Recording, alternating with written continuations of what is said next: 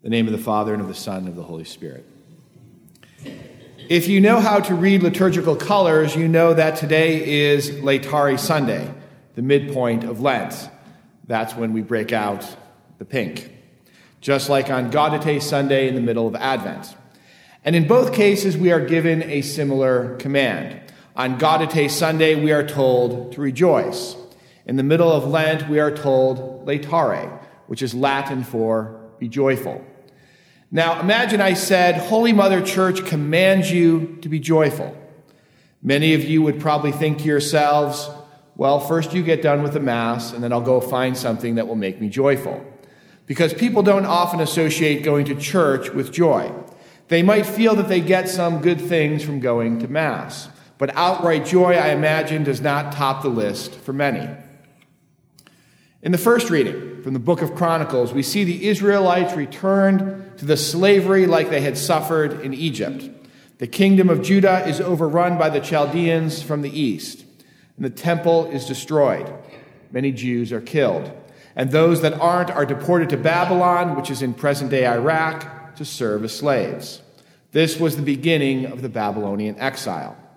The chronicler tells us why. The Babylonian exile was God's punishment because in those days, all the princes of Judah, the priests and the people added infidelity to infidelity, practicing all the abominations of the nations and polluting the Lord's temple, which he had consecrated in Jerusalem. The exile fulfilled what had been said by the prophet Jeremiah. Until the land has retrieved its lost Sabbaths, during all the time it lies waste, it shall have rest, while 70 years are fulfilled. The Israelites had lost their faith and descended into paganized worship. But specifically, they were being punished because they had failed to observe the Sabbath. Well, why would God have such a problem with people failing to observe the Sabbath? Why should God care if they skip their day of rest? Well, we have to look at the third commandment. It says, "Observe the Sabbath days, keep it holy as the Lord your God has commanded you. 6 days you may labor and do all your work, but the seventh day is the Sabbath of the Lord your God. You shall not do any work, either you, your son or your daughter, your male or your female slave, your ox or your donkey, or indeed any work animal, or the resident alien within your gates, so that your male and female slave may rest as you do. Remember that you too were once slaves in the land of Egypt, and the Lord your God brought you out of there with a strong hand and an outstretched arm. This is why the Lord your God has commanded you to observe the Sabbath day." Notice two things about God's command to keep the Sabbath. The first is that it applies to everyone, young and old, Jew and foreigner, master and slave, even to the animals. The Sabbath is not a day of leisure just for the rich and powerful. It is even for those who might not share the faith of Israel. The second related thing to notice is that God specifically connects the obligation of the Jews to observe the Sabbath with their freedom from slavery. To observe the Sabbath is a sign of their freedom, because under Pharaoh they were not given time to rest and to worship the Lord. But it is also simultaneously a guarantee of that freedom. The Sabbath was meant to actively remind the Jews that God comes before everything else. That's important for us, too, to remember in observing our Sabbath under the new covenant.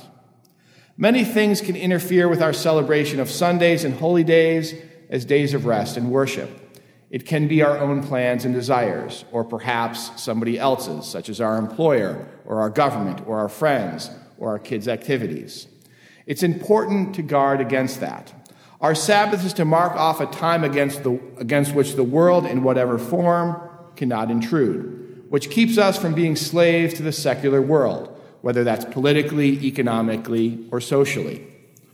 Thus, we have to understand that the command from the church to be joyful, whether on Laetare Sunday or any other day, is not about fun per se, or just doing what we please.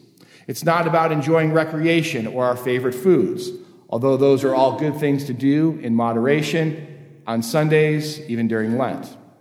The important thing is to honor our obligations to partake of the Mass, to pray, and to spend time with our loved ones. Because the command to be joyful means to express charity. Joy is the fruit of charity, not the cause of it. The Sabbath itself is a command to open ourselves to the Holy Spirit by loving and obeying God. As St. Paul says in Romans 14, "For the kingdom of God is not a matter of food and drink, but of righteousness, peace, and joy in the Holy Spirit." The joy that the Holy Spirit gives us is not key to our happiness, but to our charity. Joy comes from knowing that Christ is our Savior and living a life characterized by love towards God and towards our neighbor. Joy is the fulfillment of our baptismal calling. Joy comes from our faith rather than from our natural circumstances. We don't worship because we necessarily think of joy at the thought of putting our knees down in prayer. Rather, we worship because we know that from worship we obtain genuine joy in the Holy Spirit, a joy that proceeds from the gift of love that God bestows upon us because we worship him as we should. We can miss that sometimes because of our own sins. That's why the gospel tells us, "For everyone who does wicked things hates the light and will not come towards the light." Sometimes we busy ourselves with other things, the things of the world, even on the Sabbath, because we know that to enter into genuine worship of God would force us to confront our own sins and iniquities. Thus, on this Laetare Sunday, we are not necessarily called to feel joy, as though that's something we can put on like a clean shirt.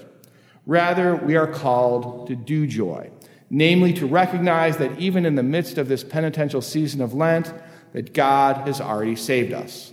As St. Paul says, God, who is rich in mercy, because of the great love that he has for us, even when we were dead in our transgressions, brought us to life in Christ. The only proper response to our understanding of God's mercy is to worship the Lord with all of our hearts and minds, and to be thankful that we have the Sabbath on which to do it. This is how we are meant to fulfill the command of the Church, be joyful.